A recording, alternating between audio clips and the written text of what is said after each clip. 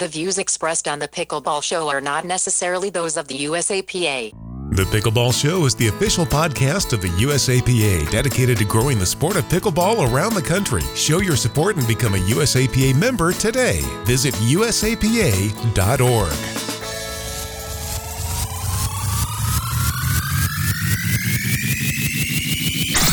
From Bainbridge Island to the Villages, pickleball is one of the fastest growing sports in America. Buckeye to Abbotsford, time out, baby, yeah! Woo! St. George to Rochester and all points in between. If you've heard of pickleball or you already play it, then you know. This is the Pickleball Show. This is Gail Leach, author of The Art of Pickleball, and here's the host of The Pickleball Show, Chris Allen. Thank you, Gail, and welcome to the show dedicated to helping you play better pickleball while having even more fun and meeting new friends who share your passion for this great sport. My name is Chris Allen, joining you today from Asheville, North Carolina. We're going all over the country today. We have from, usually Surprise, Arizona, but there's no telling where she is today. Co-host Melissa McCurley from pickleballtournaments.com, a.k.a. the hardest working person in pickleball. Melissa, thanks for joining me today. Happy to be here, Chris, and I am joining you today from Charlotte, North Carolina. So close and yet so far. I know, but with this rain, I think I could row myself right onto Asheville. I'm not much for the rain. We need it so badly, so we're just so thankful that it's here. And let's go on up. I think it's raining also in Terre Haute, Indiana. We can check with Deli Stinnett, who's joining us today from Terre Haute. Hey, Deli. Hey, man. It's always raining, but it's always sunny, too, you know. Look on the bright side. There he is definitely a glass half full kind of guy. We're going to go down to the Villages now. It is Josh and Rachel Elliott from the Villages. Hey, welcome to you both. Thank you very much. I appreciate you guys making time for us and coming off of Nationals. Boy, you both made a statement out there. You are, let me go off the top of my head here. I'm sure Melissa can correct me. Junior mixed national champions now, and then each of you are like junior male national champion, junior female national champion. Is that correct? Yes, it is. Yeah. Well, thank you for confirming that. And you're making a statement. It's one of those things where that's why when I texted your mom and I said, it's like you're up on the podium now, and I think it's going to be year after year after year. It's going to be just different podiums all the way. So congratulations. And I know it's been a lot of hard work for both of you, but it's certainly paying off right now. Oh, thank you. It's been, we've trained, but we've gotten there. So thank you very much. It's a lot of hard work and sweating. It really is. And I think that a lot of times people, and especially with this sport where there's a lot of, older people, not me, of course, but a lot of older people that play the sport and enjoy the sport.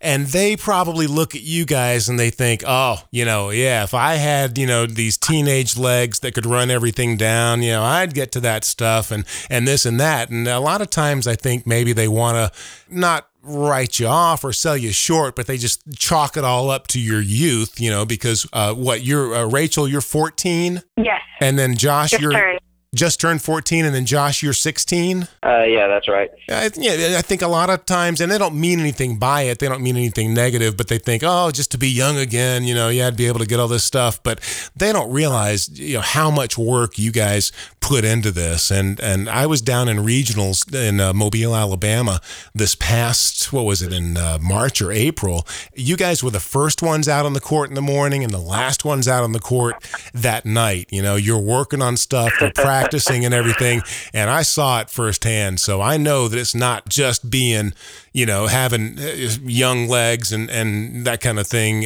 You work and work and work at it. So kudos to you both. Oh, thank you. And I think Rachel's holding out a bit too, Chris, because she was also a medalist in the Nationals this year, not in a junior division, but actually in a women's division, 19-plus silver medalist. Yeah, you played 19-plus. That's right. Yeah, and got silver in that. Now, how did that work? Did you disguise yourself, make yourself look older? You get a fake ID, or how'd you get into 19-plus? We're allowed to play in any tournament that doesn't have juniors as long as we have the tournament director's approval, which pretty much everyone said yes. We've only been rejected a few times. Mm-hmm. 99% of the time we can get in because the tournament directors are just so nice, and they know that we're a decent level and we can think we're an all-around player.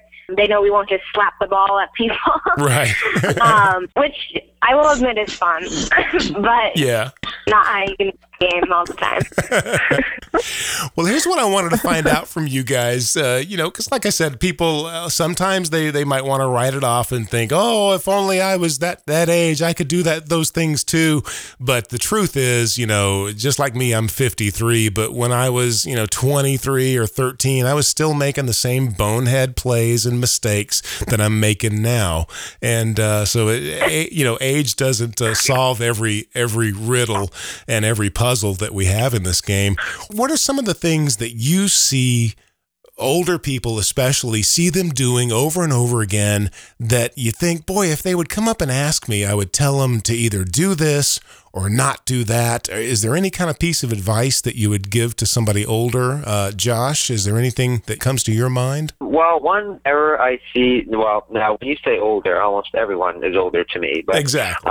Basically, almost everyone, their common mistake is they just don't bend their knees enough. That's one thing I see almost every time I walk out on the pickleball court, and that's something that I myself have been trying to improve too. And another thing that I see is that people flick their wrists a lot. It's very important to have a solid wrist so your paddle doesn't move as you're hitting shots. That's funny you brought that up because that is something that I've been trying to break myself of for the longest time. And I've even been telling people lately that I'm going to get one of those casts or something, that there are those braces where you can immobilize your wrist. Like if you had a sprained wrist, I need to just put one of those on my wrist to break me of that habit. Because I cannot. Chris, once a bonehead, always a bonehead.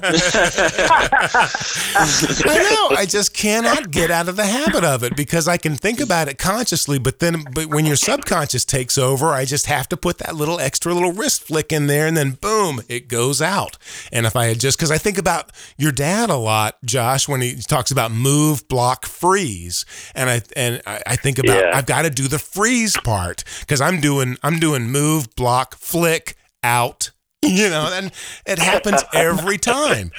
And so, that's great advice. What about you, Rachel? My advice is, I totally agree with Josh. He actually stole what I was going to say. But another thing I'd say is to move their feet. I see a lot of older players, even though a lot of them do have a knee injury or some kind of injury that can prevent them from being able to move as much as they could. Mm-hmm. But a lot of times I see people, even younger players, including myself, I'll just stand there and not move my feet, which you really need to do, especially higher up where better players can actually hit your feet when they're making shots. So it's really important to be able to move around at least a little bit so that you don't get pinned anywhere near your feet. That's great advice. And that's something, you get laziness, especially if they're not hitting to you. You think, you become a spectator and you just stand there, and then all of a sudden, boom, they decide to hit to you, and then you're flat-footed and you can't do anything with it. Yeah, and especially playing, Josh and I never played in a tournament or anything, but our dad taught us tennis before we played pickleball, before we knew about it, and he would always say, stay on your toes, never be flat-footed, because you want to be able to react in a split second, or even if you're not seeing a ball when they'll pop you and you're just caught off guard. But being on your toes will help you be ready for that shot. That's great advice. And I probably should point this out just in case we get new listeners all the time. Robert and Jody Elliott, who I'm sure you're familiar with, just great players, great instructors. That's Josh and Rachel's mom and dad, and just needed to point that out. Now, what about you, Deli? When you not only are a great player, but you run clinics, you do coaching, you help a lot of people, you teach a lot of people. Common mistake that you can kind of see over and over again? I would say, Rachel and Josh, hit the nail on the head. A lot of it is footwork and bending the knees. Those are all key. And with footwork, it's something that I tend to always say is actually almost like retracting. So if somebody's going after a shot or a dink, and they'll go after that shot and just kind of keep following through the shot and then stop.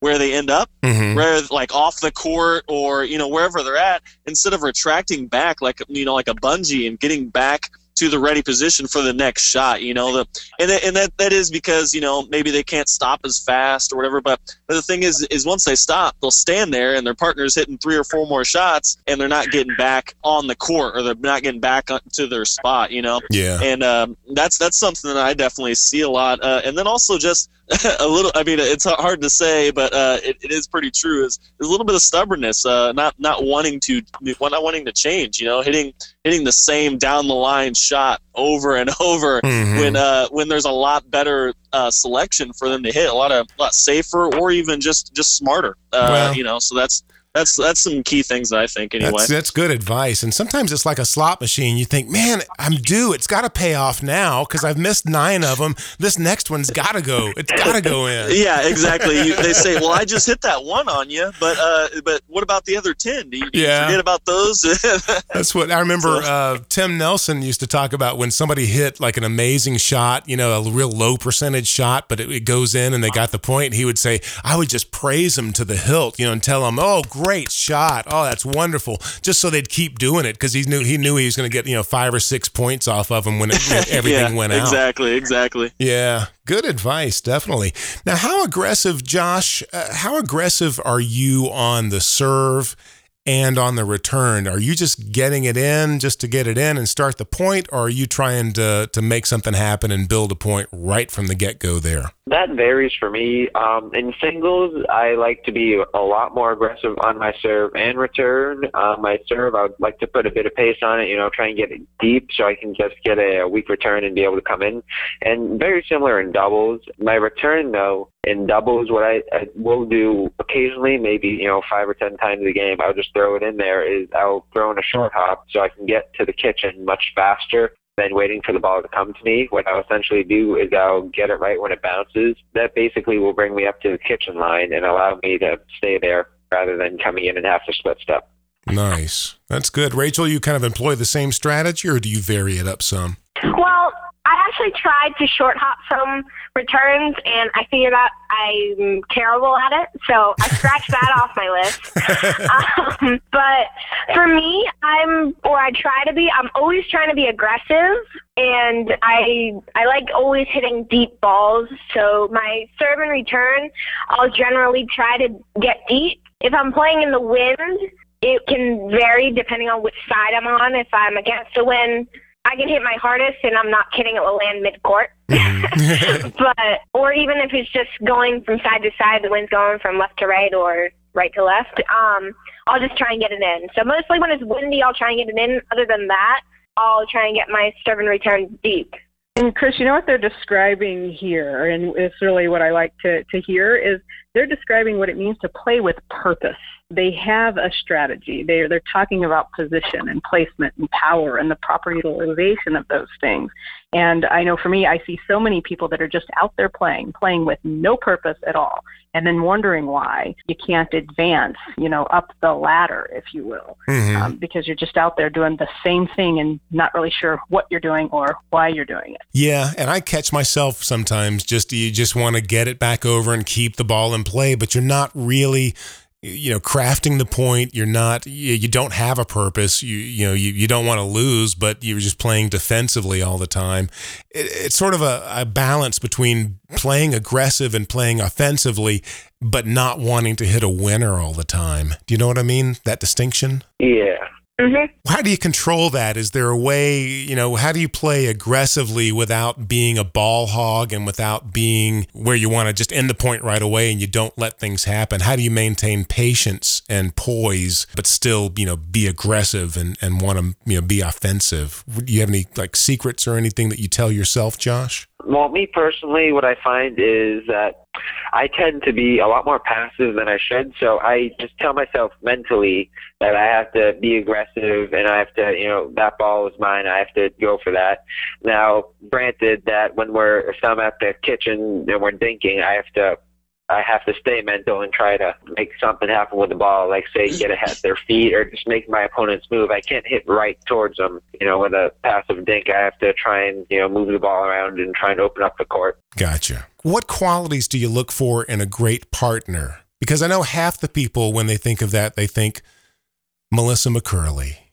You know, they just, her picture just kind of, her picture floats above. This is the comedy portion of the show. It just floats above their head when they imagine a great partner. What about you, Deli? What kind of qualities do you look for in a great partner? I mean, most of the time, one, just to find one. But personally, I mean, I'm more of an aggressive person to play with. I look for a rock. Well, that's what I was going to ask. Are you looking for somebody to balance your game, like the opposite of you, or are you looking for somebody to join in with you that kind of plays the same game you play? Not really. Okay. I mean, I like being aggressive, but I also like I like being having a rock. Somebody that can get every shot just as much as I can, and in that aspect, having the same person. But otherwise, somebody that's able to be consistent and so that I'm able to count on them. And I mean that's just me anyway, and be able to allow me to be agility, have agility right. In the game, and I'm not stepping on each other's toes or being in each other's way. I mean, I've definitely played with people who are like that. I mean, one guy, Frank Anthony Davis, he's up in Philadelphia, and he's just as fast as anybody you'll ever play. And we didn't really run into each other that much, but it was on some of those like putaways where, well, I want to put it away and he wants to put it away, and we're both kind of second guessing each other. Lots of paddle clicking going on. Yeah. Ellie, he told me that you kept stepping on his feet. Wait, we have somebody new just jumped in here. Is that Dave Weinbach? It is U.S. Open, Men's Open doubles champion Dave Weinbach, who has just joined us. Hey, Dave. Hi, Josh and Rachel and Melissa and Deli. My man. We're looking forward to talking to you, Dave, in an upcoming episode, and we'll look forward to doing that in just a little while. Fantastic. Boy, Josh and Rachel were outstanding at Nationals a couple weeks ago. Really enjoyed watching them play together. Thanks, Dave. Thanks. The Josh and Rachel Elliott era of domination has begun, I believe. Now, thank you so much for joining us, Josh. Rachel, what are you guys doing next? Are you playing in, you've got U.S. Open, I'm sure, coming up. Are you playing in any big tournaments before then, or any tune-ups or anything?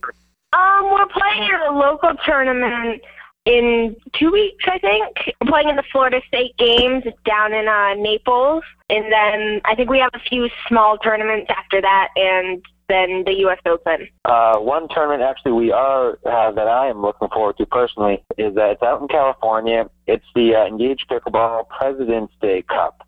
That's in February, and that's out, I believe, Simi Valley. That's going to be a fun one to go to. Been looking forward to that one for a while. Nice. Sounds good. Well, we'll look forward to watching both of you on the court, and thank you for all the good advice that you gave us today, and look forward to talking to you again. Oh, thanks for having us on. Thanks, Chris. Great job, guys. Josh and Rachel Elliott down in the Villages. Deli Stinnett, always great to talk to you, and look forward to doing it again as well. Yes, thank you, man. I appreciate all the time and energy you put into this, man. It's great. Well, you are an inspiration, my friend. Like I said, even before I knew your name, you inspired me, and just your attitude and your outlook and everything. It keeps me going, so thank you for that. All right, man. And nobody keeps me going like Melissa McCurley, the hardest working person in pickleball. You really are amazing. I was lucky enough to play in a tournament in Charlotte a couple of weeks ago, and there you were once again working your magic. And I was lucky enough to meet your mom and to meet your sister, and it was so great, man. Just to watch you in action, though, it just never ceases to amaze me. And I was telling your sister Donna that the thing about it's like there's a reason that they put the air traffic controllers way away from the baggage claim, but you're having to do all this high level bracketing and this and that, and this court's free and everything, having to do that while people are asking you questions, and everybody's as nice as they can be, but still it's a distraction, and you just make it look so easy.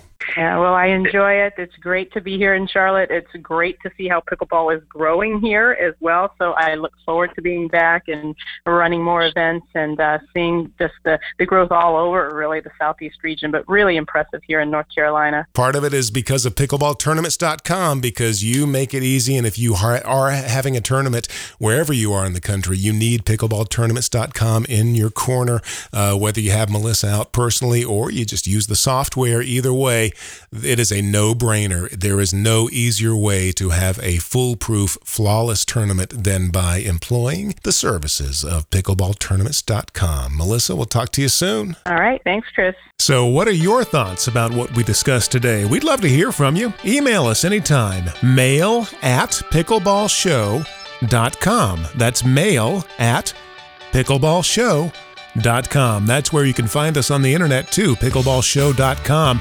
We're on Facebook as well, facebook.com/pickleballshow, twitter.com/ wait for it, pickleballshow. We make it easy for you. And we'd love to hear from you anytime on any of those places. Also, head over to iTunes if you get a chance. Hit the subscribe button, which means you'll never miss an episode. Plus, if you feel it's appropriate, leave us a 5-star review, which helps boost us up in the rankings, makes it a lot easier for other pickleball players to find this show. I'm Chris Allen. This is The Pickleball Show. And until next week, keep 'em low.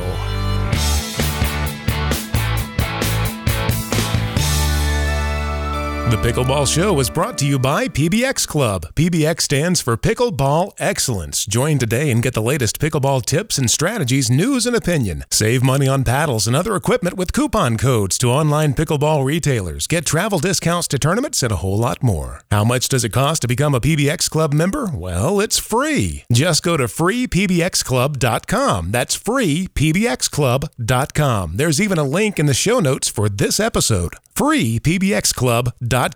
PBX Pickleball Excellence. Join the club. It's free.